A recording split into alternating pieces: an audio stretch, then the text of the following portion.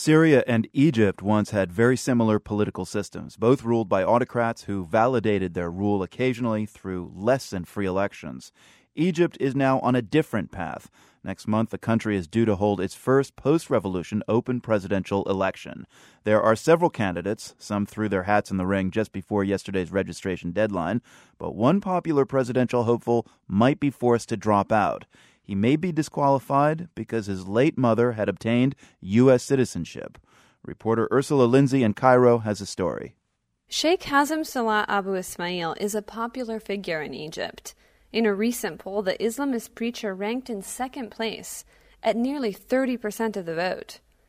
Posters of the smiling, bearded sheikh bearing his slogan, "To live in dignity," have blanketed the country. Over the weekend, his supporters converged on Tahrir Square.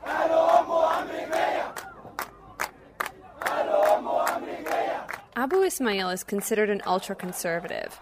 He supports the adoption of Islamic law and gender segregation, though he says these changes should take place gradually.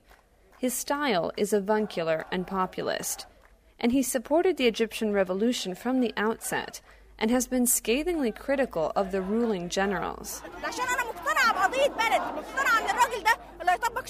With Abu Ismail, we will see justice and peace and security, says one supporter, Mariam, a nurse wearing the full face veil.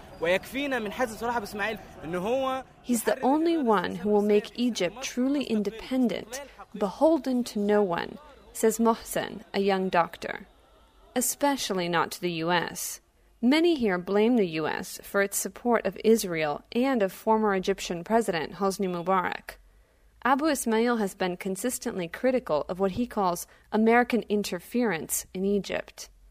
At a recent event, Abu Ismail spoke critically about the way he says America provides aid to Egypt. The Americans give us what they want, according to their values. They say we want to change these people's values, to make them love sexual degenerates, homosexual marriage. American aid is according to their plans, not our needs. We don't get to say what we want. We don't make the decision. It's imposed on us.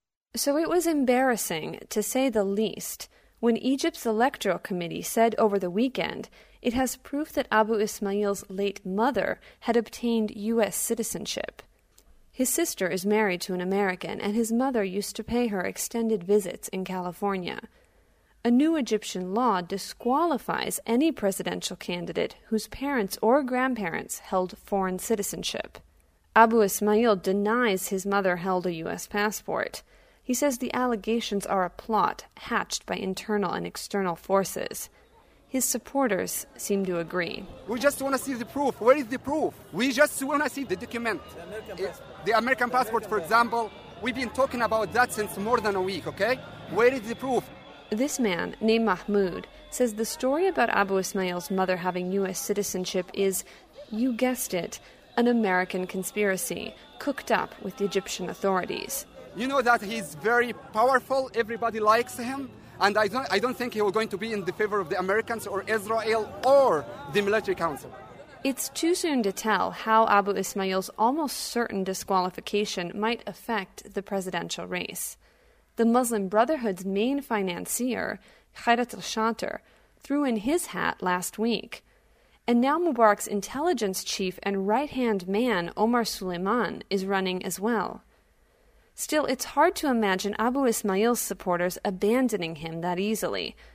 Over the weekend, they flocked to President Obama's Facebook page, entreating him to end the conspiracy against their candidate. For The World, I'm Ursula Lindsay, Cairo.